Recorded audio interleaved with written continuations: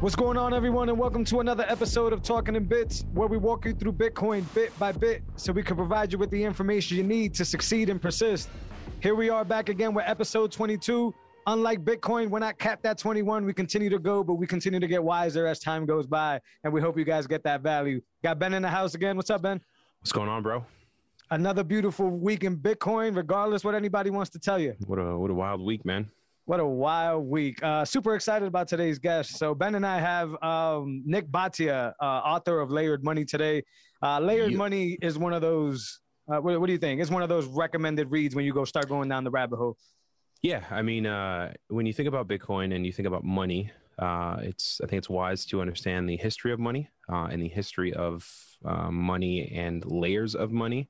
All right, so Nick does a really good job of breaking down, like, this is layer one money, this is layer two, this is layer three, this is the central gold, the central bank's position with gold and fiat and all these things. And again, the more you kind of understand all of that, the more Bitcoin kind of like makes sense. So I thought it was a fantastic listen. I got it on Audible. If you're a reader, definitely pick up a copy, pick up some extra copies, hand them out to friends, because it really opens your eyes about the financial situation in the world and, its trajectory of where it's going. Yeah, for sure. I never saw money in that type of layered system before. Like, obviously, you know about these layers after the fact, and you're just like, oh, but yeah, I agree with you. Nick does a very good job of, giving examples. Like, you had historical examples, which is always fantastic. But now when you see this layered tier system, you could see how, nasty the fiat system is, but you also have hope for what Bitcoin is about to do and that layered system that has yet to come, or that is being built out in front of our eyes. So yeah, excited to talk to Nick. Before I wanted to do this intro because I don't think we could go a whole nother week, or I wouldn't like to go a whole nother week, but at least talking about one of the bigger things that happened this week. Sure. And I wanted to get your opinion on it. We both, obviously like Michael Saylor, and we love the way he speaks. I forgot what episode it was, but let's say one of the early ones, 5 or 6. Yeah. I remember bringing up the fact that I have some fear in an individual being able to buy the amount of Bitcoin that, Michael Saylor has and that whole trajectory. With this whole ESG thing that he just brought up, and I'm sure the listeners already know about this stuff, it kind of seemed to be one of these things where it's like, I could see where now this power can be corrupted some way, some shape or form. What do you think on that? Yeah, I oppose ESG anything. Politically, it's almost like the cultural Marxism stuff that's going on right now, right? Where it's a political game and they're maneuvering things for their own game, but they kind of portray it as if it's in everybody's best interest. So I think on the energy end, like the arguments that I'm seeing from people who are mining, like one of the threads I had sent you, this guy's like, listen, I've been mining forever. And in Canada, like the fuel situation is so bad that like we're not basically creating our own fuel sources. We're basically buying it from America, but they're getting it elsewhere and then selling it back to us. And how much energy you think is wasted in that process, and how like more expensive and inflated is the product now, all because we want to move under this guise of, clean energy or whatever. Yeah. So I think that same thing is going to be happening under ESG. I feel like I want to, move in good faith with Saylor. Everyone's obviously corruptible, right? But I think he's really trying to have a discussion and kind of just create data that says this is the trajectory of Bitcoin mining and this is the roadmap to making it clean energy. And I think with Musk kind of on board with that, and then other like huge institutional investors, I think it'll kind of just allow more institutional investors to invest. But at the same time, I don't like it, man. You know what I mean? For reasons that we've discussed, because it could get weird pretty quickly, I think. Yeah. I don't like it. I don't like it at all. I do want to go in good faith as well. Because I think, what if they would have just set up like a live stream? Like, hey, at 1 o'clock, we're going to be talking about these things. Like, I think if they did that versus saying, oh, we've set up a Bitcoin mining council with North American miners and we had private meetings. Like I posted on Twitter a picture of the Bohemian Grove. Are you familiar with that? Yep. So, I posted, and I was like, this is the meeting of, Saylor, Musk, and, all these other people. It's like, bro, just live stream that or record it and post it. Yeah. Right? And let us kind of deduct what we may from it.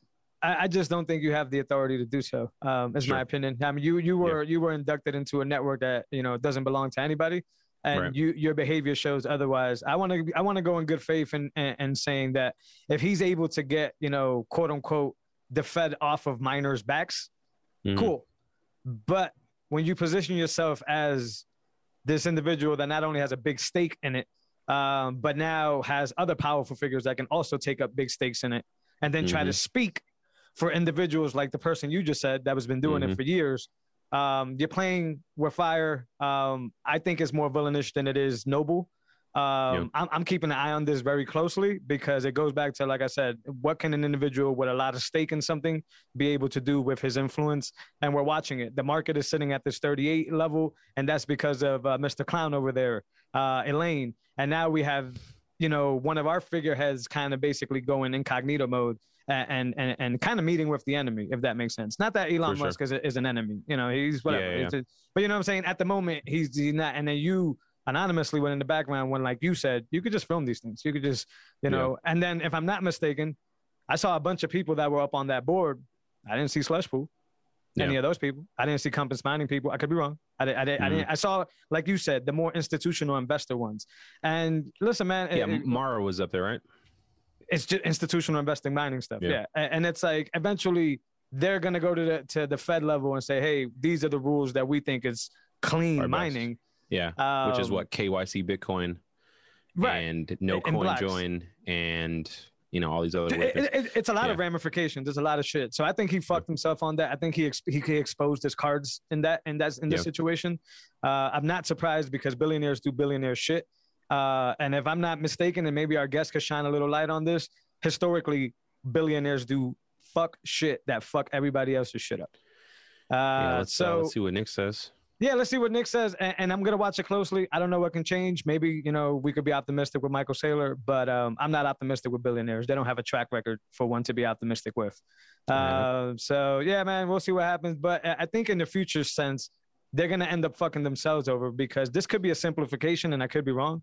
But I think at the end of the day, if they mine these green blocks and the nodes say we don't agree to that block, they're just wasting their time. Right. Like I still think at the end of the day, they could go as far as getting, legislation passed and rules for mining and all that stuff. And if the nodes decide this ain't the block, consensus will always win and your block will always get rejected. And they will just keep doing it. I guess what they're going to label the dirty way. If they make it clean, then our way is dirty, I guess I'm assuming. Right. Very weird story. I don't want to ramble on that. I just didn't want a week to go by without bringing up Michael Saylor. Damn it. It doesn't look good. It doesn't look good. I try to be, I've heard a few people make great arguments for, hey guys, we've been fighting this FUD forever. Like if he can put a stop to it with his power and all. Yeah. But now you're putting him up on a higher horse now. Yeah. And you keep putting him up on a higher and higher and higher horse. And then eventually he's going to get corrupted because power will corrupt at some point in time. Yeah. I mean, like, he has a lot of Bitcoin. A lot of the arguments are like the whole clean energy thing. And if we're talking about Tesla, like there's a lot of dirty energy created to create lithium batteries. You know what I mean? So like, who are you to sit here and say like, oh, Bitcoin must have clean energy? Like when your whole business is off dirty energy and government credits. Yeah, which once again, it goes back to fuckery. You're fucking around. This is you're not dumb enough to not think that making a solar panel is cleaner than what these miners are doing. You're not that dumb. But once again, if you're playing in cahoots with the Fed, if Michael Saylor and Elon Musk are, 4D chessing, like they say, 4 or 5 steps ahead of us or whatever, then they're already seeing all these agreements that they're about to put together with the Fed to be able to do some stuff and to be able to regulate the mining industry or whatever. And they're going to get wrecked at the end of the day. But my frustration lies in y'all just making this hill harder for us to fight. Like we winning. Like we winning. The black hole is happening. It's sucking everything up. And y'all billionaires, y'all fiaters just can't help but doing fiat shit. Yeah. And this is going to make it harder for the average person. That's all. The whole quote unquote Agenda 2030 and reducing carbon footprint and carbon energy and all that, like it plays into everything. So I get why they're allowing that to spill in here. But we'll see what happens with it. Hopefully, they're getting folded like lawn chairs, man. The Fed is coming down on Michael Saylor like, you bum ass. You better say some shit that we want you to say, or we're gonna close your whole shit down. I hope that's not true. That's just me. Case. That's me talking shit. But it kind of seemed like that's what happened with Elon, right? It was like the regulators came and he was like, hold on, I need this money. You got to think. I mean, Elon has a handler. You know what I mean?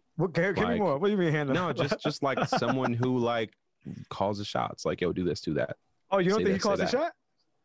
For the most part, but I mean, who came to him and said push the ESG stuff, and then say this about Bitcoin and like we talked about it earlier. It's like, okay, he could be playing this to just then push Tesla solar panels with a Tesla solar battery that allow and maybe even a Tesla mining unit. Yeah. You know what I mean? Imagine if Tesla said, "Hey, we'll give you a mining unit and your solar panels will pay for it." Like, I don't know. It's stupid, but it's stupid. It's stupid because you could do that. You could do that work with the miners. Yeah, right. Like you could bring them on and build this shit without none of this ESG shit. Yeah. I think what changed Elon minds was a big fat check from the federal government. Gotcha. I do, as some way. Like, hey, listen, man, if you want your credits, your Tesla renewal credits for your credits and maybe a little more on the side because we're really trying hard to push this ESG shit. Why don't you become our figurehead and why don't you tackle this? Because we have this own digital dollar coming out and we can't have competition against this dollar because then nobody will adopt it.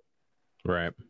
Like Bitcoin's already adoption proof. Like it's going around the world, but now they want to get this digital dollar in the way. And, you sort of like these celebrities are selling this COVID shot. You use celebrities to debunk Bitcoin. It's the same thing. Yeah. Like you just pay them.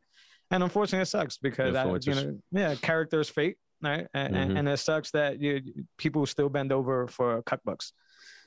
It's very weird, especially Bitcoiners. It's very weird because you know what's going on. You know what that is. And I always say 10 times 0 is 0. If you know this thing is going to 0 and you're trying to 10x your bag, you're going backwards. It doesn't make any sense. Mm-hmm. Oh, but we still live in dollars. Yeah, but where are we going here? Like, are you going to stack some sats or are we going to go chase the fiat? And, I hope to thank our heroes, which I was going to name this episode, but I probably won't because we got Nick. But I was going to call it something along the lines of like dead the heroes or like burn the heroes because, we don't need these guys and they do billionaire shit. And I think this is another billionaire move. Don't do no damn closed meeting in Bitcoin. Yeah. Get the fuck out. If they would have Clubhouse, they would have got a lot more respect.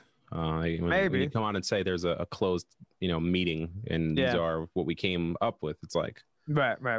With no outside opinion, and like I said, not even like the real hands-on mining companies or miners, like popular ones, were even involved, man. Right. I know you follow him too, but I've been, Marty Bent has the most spectacular takes on this. Because this is revolution, and I think people forget it. I think people really think that it's about bags, it's about cashing out, and maybe it is to some people. That's fine, but I like listening to guys like Marty because they understand that once again, 10 times 0 is 0. This is a revolution, and they're just making it that much harder for the average pleb, the average person, to be able to take their wealth and be able to take it into their hands. Average miners are miners. I tweeted it earlier, which is like I'm at a loss right now, but it's perfectly cool because I know what it is that I'm getting in return, and I'm okay with that. But now these dudes are going to change the game. And now I won't be able to do this at home and take sovereignty because I'm going to need to pass some legislation or get an ID. Here in Massachusetts, dude, think about it. Oh, if you want to mine, well, you got to pay a sticker. Bitcoin miner ID. Come on, man. I'm all set with that, man. Sailor, we're going uphill. We're going uphill. This fight is already hard enough. This fight is already long enough. This is like when the colonial army was starving and the British army was full and they were trooped up and they had their weapons and the colonial army had nothing. We were like in socks and we were just eating barefoot. Eating animals. Animals that were dying. Yeah, and we were doing this fight and that's what we're doing right now. That's where we're at. But the tide is turning. And then we get billionaires doing billionaire shit because they can't help but be greedy. Even I'm telling you, I have good faith in Sailor, but let's not get into that. The guest is Nick. Guys, we're gonna introduce him. He's gonna introduce himself and all that. But check out, like Ben said, Layered Money. I think the first time I did the audiobook and I did it at a higher speed. This time I was able to read it in a regular speed and I got more out of it the second time. And I couldn't figure out if that was just a speed change or just the second run through. But I enjoy the book, guys. Pick it up on Audible, on Amazon. I'm sure Nick will leave his links. Awesome, good work. I heard him on McCormick's podcast. I think he's already working on his next book. Nice. So super cool stuff. And as always, guys, share this, rate it, subscribe. It all helps the algorithms. It helps us know what it is that you guys want. Tag some Bitcoiners that you think should be, featured in these shows so they can give you some of their wisdom and give it to us too. Because at the end of the day, I won't speak for Ben, but I'm just a fan here. I'm just getting to do this pretty cool. So rate, share, subscribe. Let's get this going. We're going to get right into Nick. All right, and we're back, guys. We got Nick Bhatia in the house. Nick is the author of Layered Money, which Ben and I just talked about, which is an incredible read. And that's saying, the very least. It's an awesome read. You guys should pick it up. Nick, thank you for your time. I'm sure everybody's chasing you right now for interviews, and you're moving around fast. Thanks for being here, man. Thank you guys for having me. I appreciate it. Yeah. So before we get into a deeper conversation, because you blew my mind, I never thought of money as a layered approach thing. I think most people are very ignorant to that whole pyramid, system that's going on. And your book did a fantastic job of not only traversing through history and being able to explain to us, how the downfalls and why it even came about, but then also going into more of the future and Bitcoin and stuff like that. So Nick, please let the listeners know a little bit more about yourself and what you got going on right now. Yeah, so I wrote a book last year called Layered Money. I published it in January, and the book was written to be an introduction to Bitcoin, but in order to introduce Bitcoin, you have to give some sort of context for money. So I knew I needed to tell a history of money, but I wanted to do it in a different way because I've read a few books that are a history of money, and I didn't want to repeat, things that I've read. And then when I stumbled upon a paper called The Inherent Hierarchy of Money, and I saw this relationship of financial institutions with each other falling into a hierarchy in which institutions are ranked and the instruments that they issue are ranked amongst each other, not just the fact that we have different forms of money, but they have an order to them. That really got my creative juices going when it comes to Bitcoin and how to explain it for everybody. People that don't have a background in finance or in Bitcoin necessarily just want an approach to how do I think about money and how do I think about Bitcoin as a new type of money. And so that was my goal with Layered Money, is to write a book that anybody could pick up. It gives you a little history of money and then a preview as to why Bitcoin is here and here to stay. That's fantastic. I'm a history buff. Well, I like to think I'm a history buff. So I was very enthused with the whole history aspect. And like you said in the cahoots, I had a question that when I was at work listening to the book, I actually was like, I have to ask Nick this question. So you explained how the denarius around the time of Marcus Aurelius was basically at 3.4 grams. Now, Marcus, as somebody who, reads Stoicism and follows that, the philosopher king, I think about the Antonov Plague, where he basically sold all the trinkets and the gold of the empire to be able to help the people. So my question is, and I know this is going completely into it really fast, is are these systems just bigger than one person? Because I would like to think that Marcus Aurelius doesn't fit, the tyranny type, or is it he was just a part of that whole tyranny as well? No, slight devaluation to a currency by one ruler, doesn't necessarily mean that you're talking about a tyrant. Okay, if you have to pay the bills as a leader, you're going to steal from the future a little bit by shaving the metal or devaluing. I'm talking about in that era. Mm-hmm. We see something similar today where, let's say we have the COVID panic.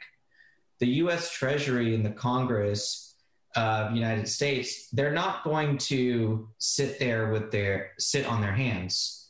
They're going to borrow from the future in order to sustain the economy and the people with direct payments.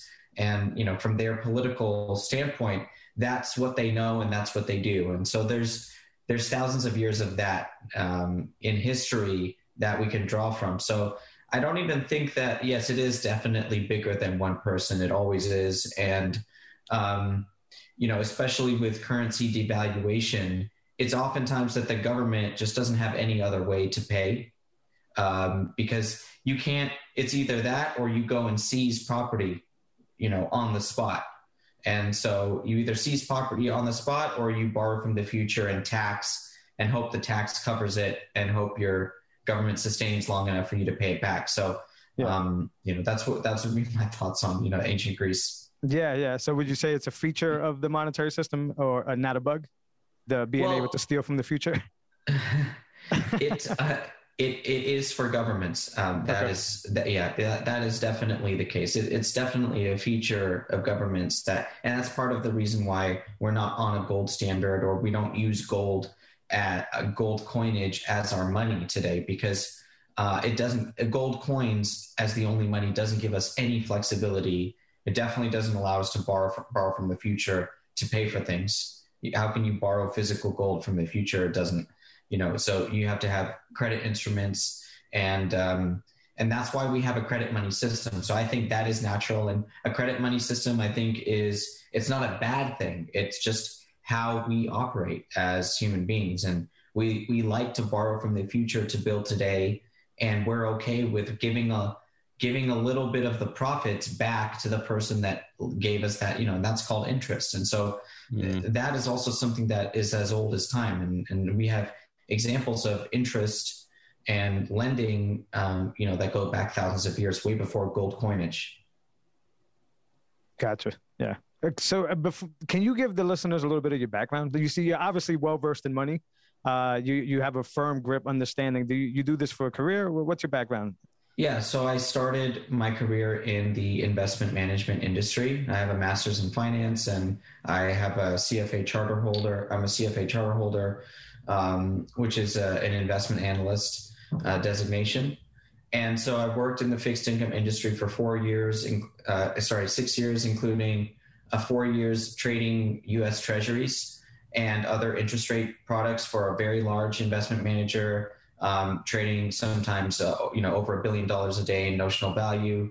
And the investment manager that I was at had over $100 billion in assets under management. So big clients, public and private clients, and so I really got to not only trade the markets at a high level, but also interface with researchers on Wall Street and some of the top minds out there.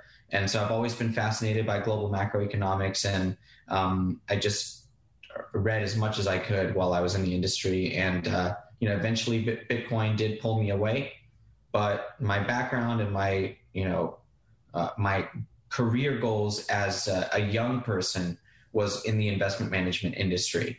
And so I've always been on that track. Nick, do you still trade?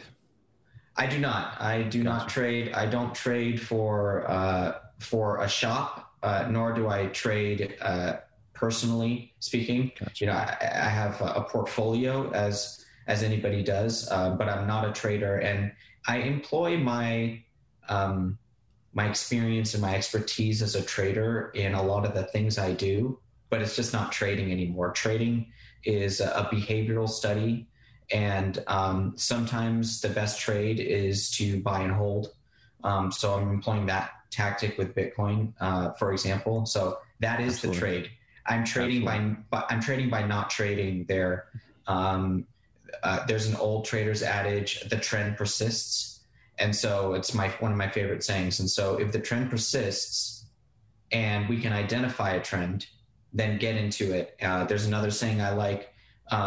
Jesse Livermore, one of the most famous stock traders of all time, from 100 years ago, said, "I made my most money, my biggest gains not by trading, but by being right and sitting tight." And so, all of these things you ask, do you trade? No, but I still study it so much. I got the chart right here, the Bitcoin chart right here on my screen. And it's up because price action to me is the truth, and it's my foundation. It's why I'm in Bitcoin, because I identified a trend that I felt could last for a long time, long enough to even shift my career into it. And so that's what I did, and that is it's part of my approach to everything is the behavioral study and buyers and sellers and the trader mentality. Awesome. When you got into Bitcoin, did you start by trading, or did you just start with buying and holding? Yeah, no, It was never a trade for me. It was awesome. It was a position. It was an allocation. It was a form of property, and definitely like a gift to my future self. Like, this is something that you're going to set away for yourself. Mm-hmm. And I still carry the same mentality when I think about Bitcoin and when I'm looking at my portfolio. There you go. Last year I traded options a bit, lost not a ton of money, but I lost money. And obviously you take on stress, and that costs too, right? But I've made so much more just buying and holding Bitcoin, just dollar cost averaging. So there's no stress there. I always try to tell people that, trading is so much more difficult than you might think. I got my first gray hairs at like 24, 25 years old, because of large positions that are open overnight and things of that nature. And this wasn't in Bitcoin. This was before, this is way before, I even knew the word Bitcoin. So, it's very tough. It's extremely emotional. Before you trade, read the book Thinking Fast and Slow, or read something on behavioral finance to understand that you're not going to be successful at it unless you understand behavioral finance. And so it's extremely difficult, and definitely not something I recommend to anybody. Yeah. And so much I wanted to get away from trading because it's a very stressful life. Yeah. That's why I don't play in it. Agree. I can't handle the emotions of it. I can't be in front of a screen all day. I just don't have that type of life. And the few times that I've tried, wrecked is not even the word. Like I haven't even gained a single dollar or two, and I know what I'm not good at, and it's not trading for sure. Yeah. So on the concept of behavioral, I find that it's extremely difficult for the average person to buy and hold. Why is that? In your opinion, of course. Yeah, it's because the funny thing is that behavioral finance and the study of the behavior is this idea that you buy when others are fearful and sell when others are greedy, the old Warren Buffett saying, or that the crowd is wrong. That those types of concepts are a study because people don't understand that. And so it's a funny way to answer it, but it's basically people can't buy and hold because they haven't studied that buying and holding requires removing bias and removing behavioral tendencies from the process and taking a purely analytic approach. People aren't able to remove biases and their behavioral tendencies. They're just not able to. And the best traders are, and that's why some of the top performers now are 100% algorithmic. They're taking all emotion out of trading. It's why algorithms dominate all markets now. And in the short term, it's robot driven. In the long term, I'd still like to think that things are valuation driven. Amazon hasn't gone up thousands and thousands of % because of algorithms. Okay. It's gone up like that because they're taking over the world, and their trucks are here, 18 times a day on my street and at my door three times a day sometimes. And so, but people cannot buy and hold. To go back to your question, they can't do it because when things go down, they panic and they sell. And the news tells them that the world is ending.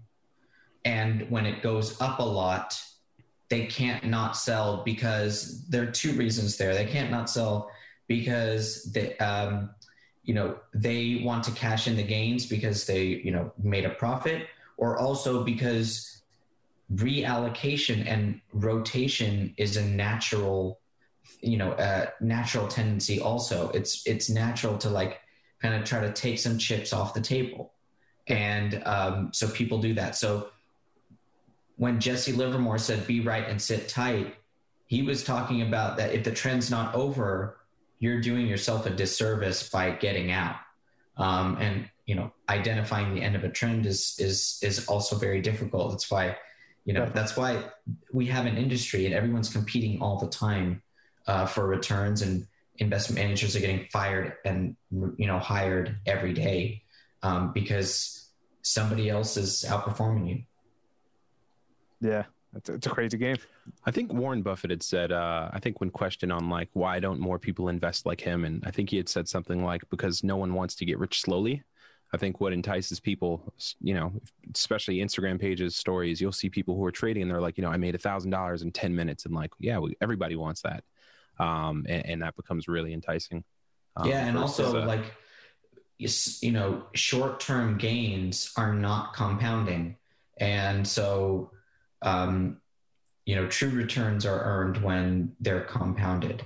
And trading, it exists in antithesis to the idea of compounding. That they're almost opposites. And, that would be an interesting kind of thought experiment to break down the two words and really I think that they're, in antithesis to each other. Yeah. And conviction, I think, has a big piece to do with it too. Sometimes when I felt in the past that I needed to make a move and not hold or anything like that, I just go back to the work. I mean, there's so much good work out there, including your work, including so many other contributors to Bitcoin, that I just go and refocus my conviction and then just come back and understand this ain't going anywhere. Right. We're going to keep holding this. That's definitely important to do. Yeah. And actually, I realized that, I've realized that a lot in the last few weeks, even with the price and, because people text you and you're just like, how did you lose your conviction? Right. Same here. Or did you even read my book? Like, did you read it? And so, but you're right. It is tough to stay convicted, and conviction comes through, study. So that's why maybe people that can't buy and hold, because they haven't studied enough of it to be convicted enough. Yeah, I agree with that. Yeah. So I've always been curious. So when did you get introduced to, or when did you go into Bitcoin, Nick? So in 2016, I've been a big fan of the website Zero Hedge, because while now it's more of a platform for posters, back in the day, there were no ads, guest posts. It was all just a couple guys just, doing deep studies of the markets. And so I was a huge fan of Zero Hedge back in the day, and they always had Bitcoin stories, but I never read them, I just scrolled through. And I did that for a few years, like 2013 to 2016. I just scrolled through the Bitcoin article, never read it. And, I'd see price go up and down, and I'm just like, oh, it's like a video game currency that's become popular. That was my bias going in. And, it's just some virtual currency, which I guess it still is a virtual currency. But to me, the idea of a virtual currency didn't have any backing, or, I didn't understand it at all. So I never did that dive, and that was okay. And 2016 came around, and I just started to read more and more research that was being put out by the big investment banks. And Wells Fargo put out a report that was, Bitcoin and blockchain associated companies that are, 10 companies to watch from around the world. And it's like a 40-page, 80-page PDF. And, I'm on all the emails. So I get, all these research things every day in my inbox. And this one caught my eye, and I'm just like, wait, now Wells Fargo is talking about Bitcoin and blockchain. Like, what's going on here? And I read that report, and, I'm always looking for, the trend. What's the trend? What's the trend? And I just maybe I was late in 2016 to identify the trend, but I was like, this is the trend. And I just started my research. I bought Mastering Bitcoin. I bought Nathaniel Popper's Digital Gold.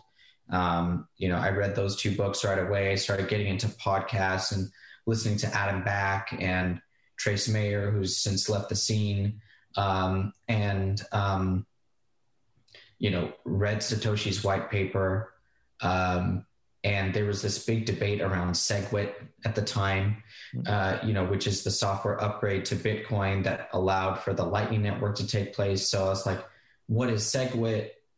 What does the software mean? What is Lightning Network? And it was just an immense deep dive study in 2016, completely consumed me on the way to work, on the way home, sneaking articles at work, like just reading things and it's still macro for me. So I'm a macro analyst. So it's not like I'm not doing work. I'm sitting there and I'm reading all the research that I can, but it was just Bitcoin.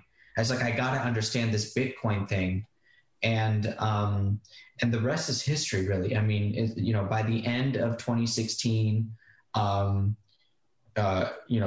finally was able to make an allocation because I understood what I wanted to do with it, how I wanted to buy, how I wanted to withdraw, and then I used Bitcoin, late 2016 for the first time, sent a transaction to myself from the exchange.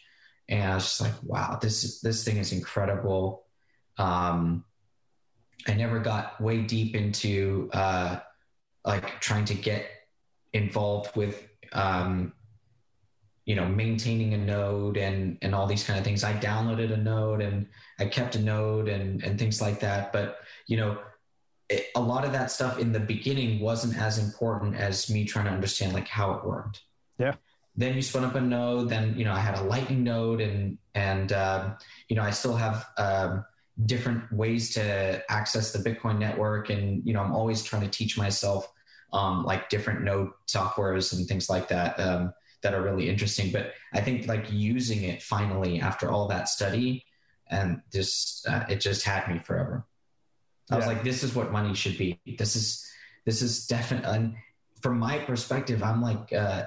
Seeing the archaic financial infrastructure, up close and personal, using it every day and seeing that you still have to send, PDF scans in an email to get $100 million settled. It's like, it's very archaic and it still works like that in a lot of pockets of the industry. Yesterday I couldn't get $600 off PayPal. And when you realize that Bitcoin doesn't have any downtime, it's really in stark contrast to PayPal, because like PayPal works well 98% of the time. Let's say, it's definitely easy to spend money on PayPal. Like getting it out is a little bit tougher, but the fact that there is that downtime, or that you do get those error messages. It doesn't exist in Bitcoin, and that contrast also is so powerful. Yeah, absolutely. So let's talk about the layers, if you don't mind. If you could quickly run down through the regular monetary layers and then just transition over to Bitcoin. I know we're on layer 2 right now with Lightning, but can you explain the current monetary layers and then go into the Bitcoin layers? Right. So the most common form of money that Americans have, for example, are checking account deposits, right? So you have your Wells Fargo, Bank of America, Chase accounts, and you got your dollars on a screen, right? And when on the screen it says checking, right? Mm-hmm. Those are deposits that are liabilities of that bank. So let's say Wells. So in my layered framework, your checking account dollars are third layer money. Okay. Because on the second layer, the bank that issued you those deposits as a liability to them, they have assets in the form of reserves at the Fed, for example. Those are their deposits that they keep at the Fed. Those are the Fed's liabilities, right? But they're the bank's assets. They're Wells Fargo's assets. So Federal Reserve issued deposits, which are called reserves, which are only used for the banking system, are on the second layer of money. And then what does the Fed own on their asset side? They own U.S. Treasuries.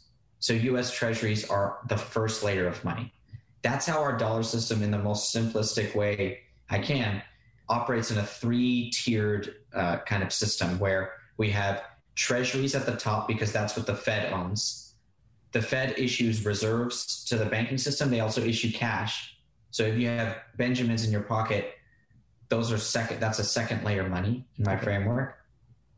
And then your checking account deposits are a third layer. And this is to show that there's counterparty risk and order to things. Your checking account deposits are not the same thing as cash. They're actually junior to them. They're not, it's not just like one form and the other form. It's actually senior and junior. And a treasury, a U.S. Treasury is the risk-free asset of the entire system. So actually banks can own treasuries and kind of create their own money out of it through the repo market or other things like that. So the layered money system that we have today is this idea that the Fed and commercial banks have a senior and junior relationship to each other, and that the instruments that you and I use are mostly issued by private banks, commercial banks like Wells Fargo, not by the Fed itself. And if we do have Fed issued money, it's cash, paper, that's incredibly cumbersome that nobody uses anymore for anything more than, $100 transaction. Right. So like an obsolete money is the other type of money that they issue, which is why they're going to do FedCoin down the road, for example. Yeah. But Bitcoin is so different than that because Bitcoin is a commodity. It's not a credit instrument. It doesn't come from any balance sheet. It's not a deposit. Your Bitcoin that you own on an exchange is a deposit issued by that exchange. Like if you have a Kraken account and you have you log in and you have, a Bitcoin in your Kraken account, that's in my framework, again, a second layer money because it's issued by an institution that holds Bitcoin as the first layer. They own it. They claim to own it. So they have a first layer and then they issue deposit to you. And it's your right to exchange that second layer of Bitcoin, the deposit, for the Bitcoin itself, withdraw it to your own wallet. And if the exchange does that, they can earn a reputation as a credit-worthy institution. And so you keep using them. And that's also an example of why layered money is emergent. It's not something that was assigned to us by politicians or central bankers. We said, okay, because we did it with Bitcoin. We said, okay, we'll hold a deposit for a week or a year or 4 minutes because we trust you enough. Yeah. And that makes the whole system move. Just Bitcoin by itself as an asset is not enough to build a financial system. Right. It's enough to build a really cool peer-to-peer digital cash as Satoshi had intended. But a peer-to-peer digital cash can't be the foundation for the entire monetary system because it has to have layers to it. Because only with trust, some trust in the system, can we do things quicker. Lightning Network does alter that a little bit, where you're actually taking away a lot of the counterparty risk, but speeding it up at the same time in this very new smart contract way that doesn't exist in the traditional realm where all we have is balance sheets. We don't have cryptography and all these fancy tools that Bitcoin has brought us. So that's a little overview of why I wrote a book called Layered Money and why I think layers are so important to understand why Bitcoin is powerful. Yeah, indeed. The layers you were explaining of the monetary system just makes me, remind me of how little control we have of anything there's a lot of trust being exchanged there, especially if you're interacting in the third layer, and you everything that happens underneath, you have no idea what's happening. Most people don't. Now, with the example you gave, because I never thought of an exchange as a level 2, a layer 2 to Bitcoin, but that's an awesome point. Now, do you think the same trust problems will run rampant in Bitcoin that run the monetary system, where if you hand too much trust over, it's basically backfiring? Does that make sense? 100%. Okay. And exchanges have failed throughout Bitcoin's history. So right. We already have the historical example of that.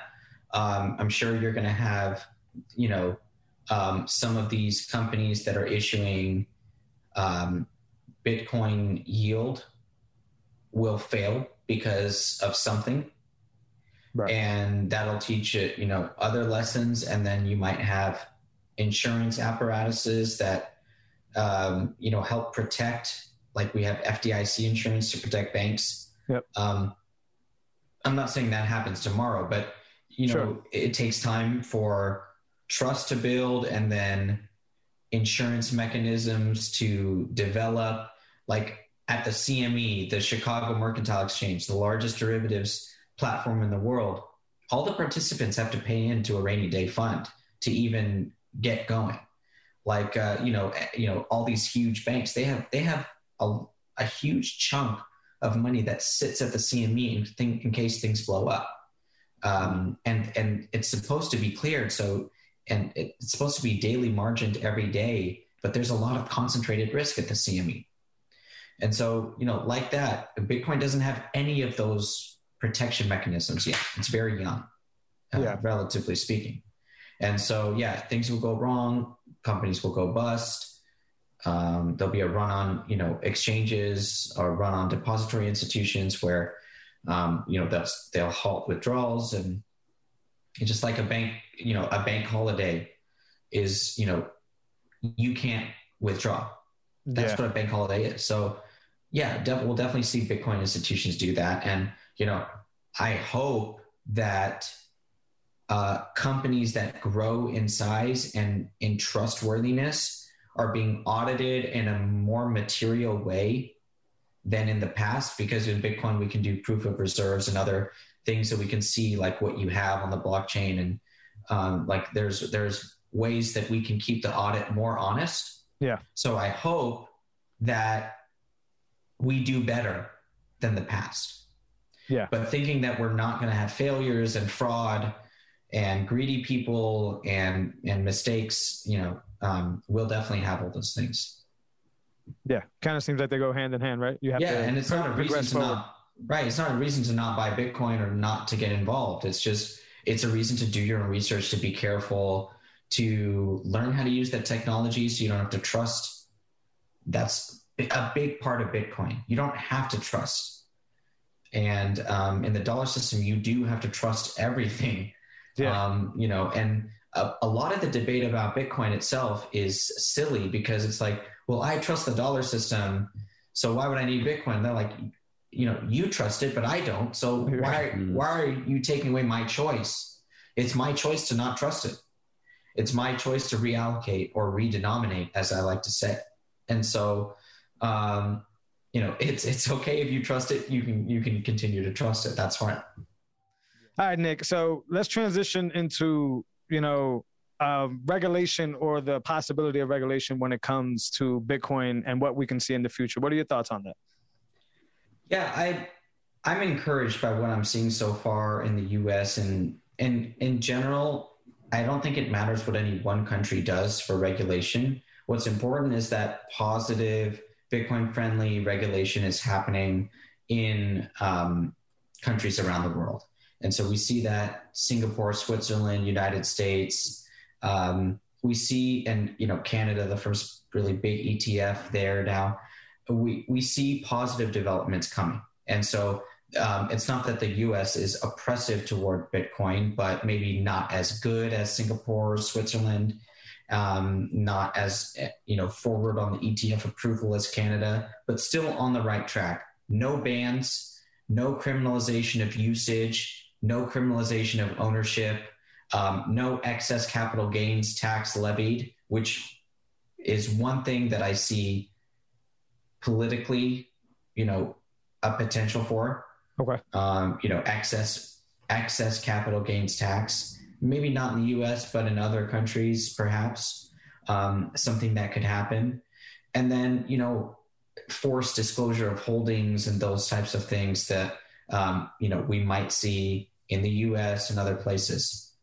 But there's always a way to arbitrage regulation and jurisdictions. There's always a way around things. And because Bitcoin is so digital in nature, I think, businesses and people will end up gravitating toward where they can use Bitcoin freely. And if people, if countries want to protect their tax base, they will be friendly toward Bitcoin, because then people will leave. And so because Bitcoin is global, doesn't have any borders, it's just like the internet. Nobody ended up banning the internet because you just couldn't, because you'll lose. So I see Bitcoin following a similar path, but that doesn't mean, countries will try things, especially, countries with dictators. They'll, try bans, criminalization. We see Turkey make an announcement recently on that front. So, but regulation is not stopping Bitcoin. We have Coinbase now that's gone public. That ship has sailed, right, in terms of trying to stop this thing. I'm hoping to be part of the conversation in DC. When we think about, not only the fact that US needs a central bank digital currency for policy reasons, but that it doesn't compete with Bitcoin. Bitcoin doesn't compete with the dollar necessarily or explicitly. It's good for the government to embrace Bitcoin ownership, because then you'll have smart and wealthy people here in the United States building companies and hiring people. And that's what politicians want, because it's good for business for them. So I think Bitcoin will, and we have the environmental narrative that we have to fight, which I know you want to talk about, but that will be its own battle and its own narrative that we'll have to, jump over. But in general, I see very positive developments in Bitcoin regulation, especially now with Bank of New York Mellon and with custodian products, Fidelity with their digital asset custodian product.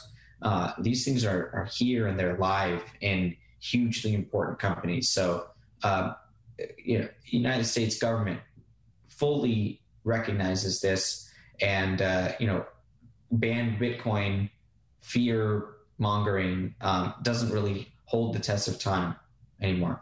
Yeah. And it arguably makes the network stronger, right? Because I like the quote cypherpunk's code, right? So they'll find new ways to get, like you said, around certain things. And with Taproot activation and these things coming in the near future, I just think it makes Bitcoin better, even if they do try to regulate it. So, I mean, I'm not on, a level of understanding that you are in the monetary system, but I would say is that they either have to play along or lose anyways. I don't really think they have a choice here.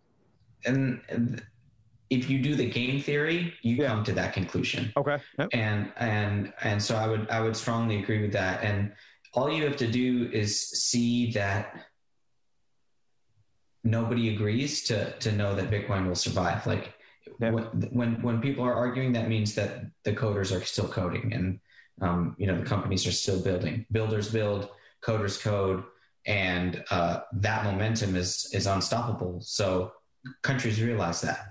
Yeah, I think states are starting to realize it, right? The mass exodus that we're seeing to certain states because of their, Bitcoin-friendly laws that they're passing. Texas being obviously one of them. I think we get a new one every week, it seems like. But Wyoming, we got a bunch. So not only in other countries, we're seeing it here at home, which is it's pretty cool. Right, and I'm going to Texas like 3 times this year for that reason. So likewise. Well, not 3 times, but yeah. Yeah, I got to go see people. I got to go have conversations. I got to go meet people too. And if they're in Texas, you got to go and you got to make the moves. That's where the industry is. Yep. You have to be there, and that's a good thing. That is jurisdictional arbitrage. That drives the change, and all you need is a couple states to embrace it to make sure that the other 48 don't ban it, and no state is going to ban it in the face of full embrace in Texas, Wyoming, and Florida. So, we'll see what happens. Yeah, I agree in so many ways there. It's not even funny. Before we move on to the ESG stuff, I did have one more question that's sort of related to, inflation in that sense. I heard you on Peter McCormick's podcast say that you didn't use the word inflation in the book, not once. That piqued my interest. Was that on purpose? And what's the reason behind that? Yeah, definitely. It was on purpose at the outset too. It wasn't even like I toyed with it. I said, I'm going to write this whole book, no mention of the word. Nice. Because it's not well understood, because it has many definitions.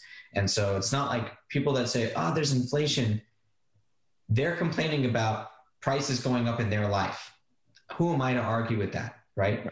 But there are metrics that show the opposite, like consumer price indices in Europe haven't gone above 1% in a decade. That is largely deflationary from that perspective. From a monetary inflation standpoint, we have trillions of monetary inflation since 2008, and that's very zeros and ones. It's like right in front of you. It's not something to debate. Right. And so there's all these debates. So, I either spend 20 minutes 20 pages breaking down all the different ways to explain the word inflation or just not use it. And so I use, the idea of Marcus Aurelius to the 3rd century collapse of the Roman Empire, and how, coins can get devalued from Greece to Rome and things like that. But keeping the word inflation out of the book allowed me to not get the inflation deflation debate going for my readers. And I accomplished that because it's been 4 months and not one person has contacted me. I've had hundreds of people say, love the book. Here are my questions. Thanks for writing this. I wish you had written a little bit more about this. Not one single person had said, oh, I disagree with you about the inflation or the deflation, and then start bickering with each other. So, I won the battle there.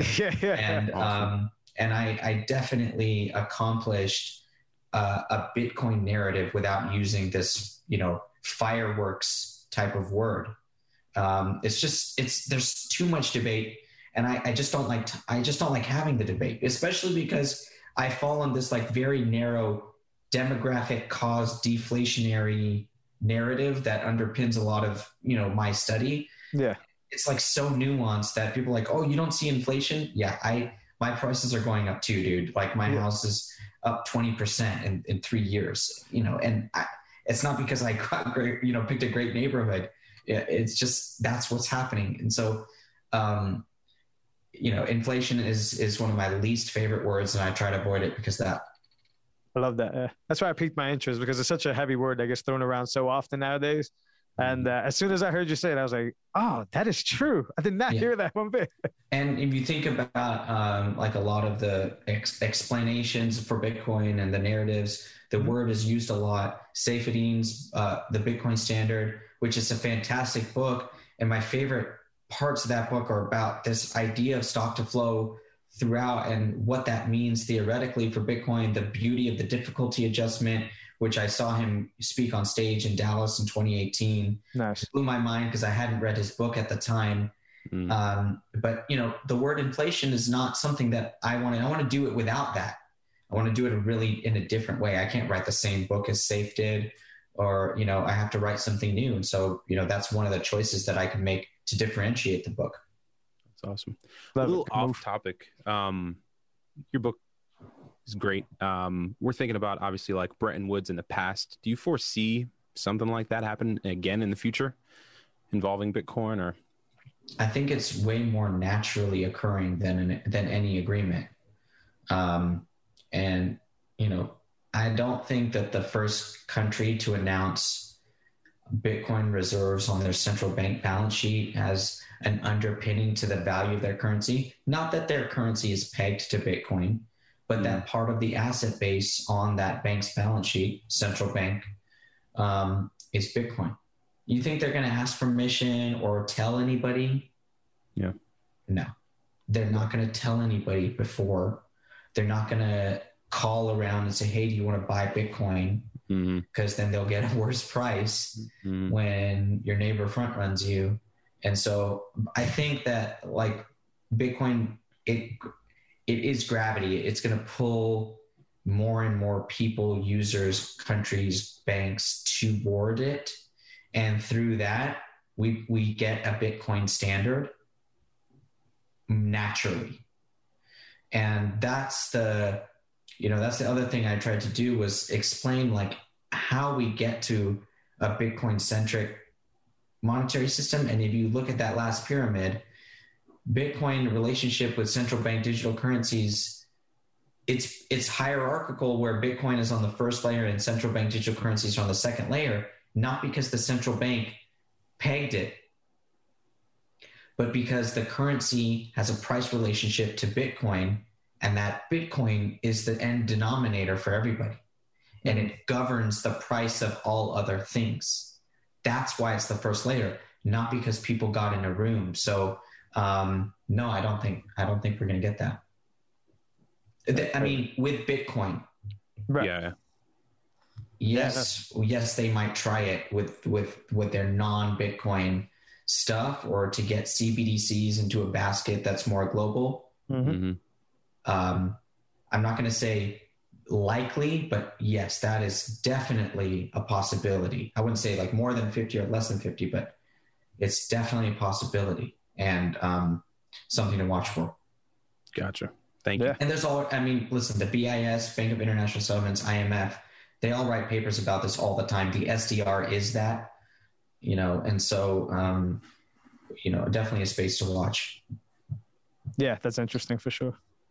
All right, Michael Saylor, villain, hero, ESG. What's up with these secret meetings, secret conferences that's happening? Give me your thoughts on that if you've been following it at all. Listen, definitely not a villain. Okay. Dangerous to call anybody a hero, and I think in Bitcoin we slay our heroes. Matt Odell says that. Oh yeah. I think that's awesome because, like Trace Mayer, one of my favorite people when I was in the rabbit hole learning, and then he comes out and pumps some shitcoin at a conference. And you're like, okay, it doesn't mean I unlearned what he taught me. Yeah. But that's why you don't have heroes. Right. And so, it's important that we don't assign anybody too high of a status in Bitcoin. Indeed. There's no hero in Bitcoin. That's very, very important. There are people that are working on it and that believe in it and advocate for it. And some can call those people heroes, or, that they're, their guidance and all that. So, but is it a villain? I think it's way too early to say. First of all, I'm the type of guy, I'm a researcher. I'm not a news reader. So I never read any article on day one. Like it's my philosophy. I don't read it right away. I'll wait a week, let it play out, let people chat, let people digest. Then I'll start reading and researching and digesting. So let this play out. If it's nefarious, like he's trying to come in and co-opt it, he's gonna get slayed. He's gonna get slayed. So it's way too early. Now, with that being said, driving a greener narrative for Bitcoin mining is what we're all trying to do in the first place. Right. Talking about how ridiculous the energy FUD is. So Mike Saylor is trying to do that. Like I think he's just trying to do that. He's trying to move the conversation in the direction. Square and ARK Invest put out their green Bitcoin piece 3 weeks ago. Yeah. No one said anything about it. They're all sending the link to each other and tweeting the link out. Yeah. So, but because you had a meeting and called it a council, everyone hated it. So, the Elon guy too didn't help. Right. The Elon guy did exactly. So, and they're buddies, and Saylor convinced Elon to go long, and so come on, and they didn't sell it yet. So you have that supply removed for the market. So you're all benefiting. So. Yeah. Let's not keep any heroes, but let's not slay Michael Saylor for trying to push a narrative. But watch closely. And I tweeted this I don't think it's like a SegWit war all over again. That it doesn't feel like that to me. But good on Bitcoiners for being cautious and being don't centralize anything. We hate you now because you tried to do this, and let them do that. And I'm not gonna fault anybody for being too cautious. Bitcoin is anti-fragile. It's the threat models all come into play, and everyone's read that threat model thing. And so when anything raises a red flag, you're like, no, I don't want that. Get Mike Saylor out of here. Get Elon out. We don't want either of these guys ever again. And that's fine. That's fine too. But I like Michael Saylor. I think that he's a welcome addition. I was actually writing Layered Money when he got super popular. And I'm like, who is this Mike Saylor guy that everyone keeps talking about? What's MicroStrategy? Yeah. And then obviously the bond issuance. And I wrote an article about that, right around when my book came out, because that was fascinating to me that there's this guy here. But I think he's a welcome addition, and he talks like a Bitcoiner. He tweets like a Bitcoiner, and so let's give it some time. But I'm okay with people slaying him for now. Yeah. I agree with the time thing. I fear him being like a Trojan horse, though. I fear him siding with us and being a pleb, quote unquote, and doing all this stuff when at the end of the day, he's trying to speak for Bitcoin in the background because it shouldn't be private. I mean, I'm not saying disclose the whole conversation, but it shouldn't be private. And like I was telling Ben a little while ago, I didn't see any of like the mining pools were involved, though. I didn't see any of like the Great American Mining is the only one I can think of, or the Marty Bents of the world, like these real Bitcoiners that are doing this. I didn't see them even get bothered to be involved. Just a bunch of billionaires doing billionaire stuff. So I agree with you. No hero, no villain, but I got my eye on this one. And why tweet it? Like when you okay, right. Here's just my own personal small example. I didn't tell anybody I was writing Layered Money until it was almost done. Like really, like, I mean, 90% done, because why? I mean, right. And so why tell us, like, we had a chat. Okay. That's it. Right. Yeah. You had a chat. Good for you. So that's part of why it doesn't bother me that much, because it's just like a chat, but why even say anything? How about do something and show us what you're doing, and then we might not criticize it because, you wrote something instead of tweeted something. Right. I think we would all agree that they handled it wrong. They handled it the worst way they could do it. Yeah. But yeah, keep an eye on it. So I guess, Nick, before we give you a little spot here so you could, plug the book and anything else you got going on, it would be natural to ask you about your thoughts on the price action. We've been sitting in the 30s for, about a week or so. After the whole Elon thing, supposedly. What are your thoughts on price? Where do you see us going in the near future and in the long one? I'm sure you're bullish, but. Yeah, I love the price action. I especially the buying support that bounces off of the 30K level. And so, I love the price. I think that we still are mid bull cycle. And it's the focus of my research is trying to figure out more and more how to value this thing. So I'm looking now, I'm really trying to study Plan B, Willy Woo, and, the Glassnode guys that are out there on Twitter now that are tweeting all these things. I'm really trying to understand that stuff. That's the next level. A lot of it goes over my head, but there's fundamental analysis to be done that's apart from the price analysis that I do all the time and looking at the chart. And so, I think, staying above 30,000 for another 4 to 6 months would be fantastic, because it sets up the base for the supply shock to send the price up in the future. So, no short-term price predictions, but love the price here, and love Bitcoin to stay above 30K for as long as it can, and, not break down back down to 20K, because that unwinds a lot of that, momentum. So, that would be my little brief chart analysis for you guys. Cool. Super. Are you heading to Miami next week? I'm not. I'm going to have a little bit of FOMO, but I got my own travel plans for the rest of the year. I'm really looking forward to Dallas and BitBlock Boom. Fantastic guys. Gary Leland, the organizer, is a great guy. I have a lot of friends that are going to be there, and some online friends that hoping to meet for the first time in person. So looking forward to Dallas, and I'll be in Austin later this year. And, trying to work on some other things as well. Awesome, man. Yeah, I'll be in Austin next month. I don't know if you'll be there, but no, not yet, but later this year. We're going to delay gratification on Miami too. I agree, FOMO a little bit, but I also see a lot of chaos happening. Me and Ben There's a lot of people. I was in San Francisco, Bitcoin 2019. It was fun, but it's a lot of people, and I'm not going with some crew. I'm like, just myself, and so it's not like I don't know people, but it'd be a little too hectic for me, and prefer a little bit smaller size conference.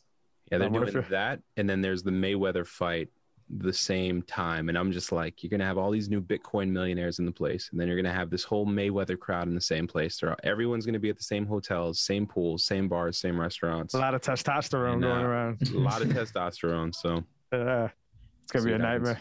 Yeah. You got anything else for Nick, Ben? No. Book was great. Had a blast on the podcast. Thanks for your time. Looking forward. You're working on another book? I am. I just started work on it, and it's going to be a long research process. So a lot of reading and no writing yet. So just a lot of reading, and but I'm all in on this thing, guys. Love it. Made that decision to write a book, and then made the decision this year to become a Bitcoin author, which that's not the decision I made last year. The decision was write a book. Yeah. And so book one went well. So it's time for the next one, and keep me sharp. And, my contribution to Bitcoin is this is my way to do it. So I want to keep doing that. Yeah, I think you transitioned in there well. You're an inspiration to me. I'm also trying to write in the space and contribute as much as I can just to give back what I've gotten so much of. And you're an inspiration for me for sure. Nick, let the listeners know where they can find the book, where they can find any of your information, any of your articles, and anywhere you want to send them. Thank you, guys, and I appreciate your kind words about the book. You guys can find my book, Layered Money, on Amazon or Google it. It's on retailers all around the world. You can find me at layeredmoney.com and links to the book there. You can also find me on Twitter and Medium at Time Value of BTC. And let me know what you think of the book. Write a review on Amazon. And thanks again for having me on, guys. Thank you, Nick. Guys, go check out the book. The book is incredible. Go check it out on Audible. Go buy it on Amazon. Go to Nick's website, wherever it is you can get it. It's a really good read, fundamental for the understanding of what we got going on here. Nick, one more time, thank you so much for your time. I told you in the little break we had there that for us young podcasters in this space, it's awesome when somebody like you is willing to volunteer their time, man. Thank you so much. Thank you, guys. Appreciate it. Awesome. Guys, please rate, share, and subscribe the episode. That's how we can continue to have these conversations for you guys. We'll see you guys next week in episode 23. Appreciate y'all. Later.